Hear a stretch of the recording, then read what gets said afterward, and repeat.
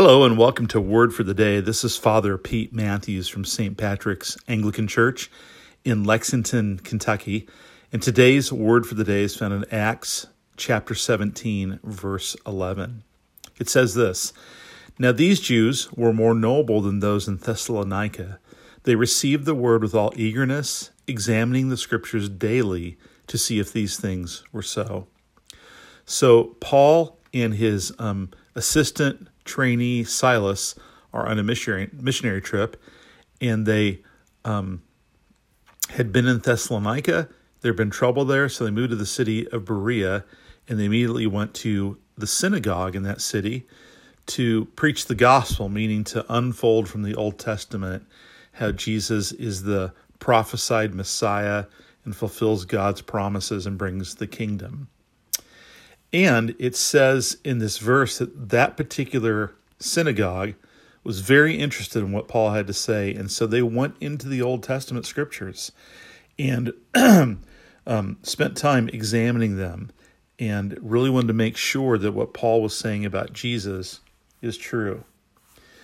So it's a cool verse because there's the specific context of that time and place, and just the nobility of these people and their openness to the gospel.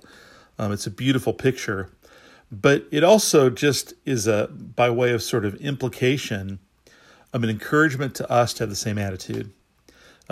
Maybe you grew up in a church setting where people would say the phrase, be a Berean. And what that meant is be a person who examines the scriptures daily, and you do it with eagerness, and make that a normal rhythm in your life. And that is such a great pattern to think about, that to follow Jesus, to live as a disciple, to be faithful to him, is to follow in the path of these wonderful people in Berea who were not yet sure, I think, at this point if Jesus was Messiah, but they were hungry to find out. And so they dove into the scriptures. And it says actually in the next verse that because of that, many of them believed. And I think that's also an important truth here, that there's a sense where the gospel is something we need to hear to come into faith, but the truth is we need to hear it over and over and over to maintain faith.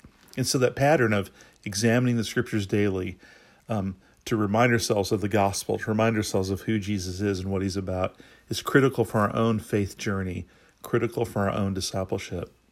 So I hope you are a person who has some simple practice of being in the Word daily.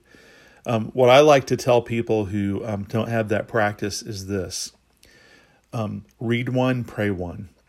Develop a habit of read one, pray one. Here's what I mean by that. Every day, read up to a chapter of Scripture.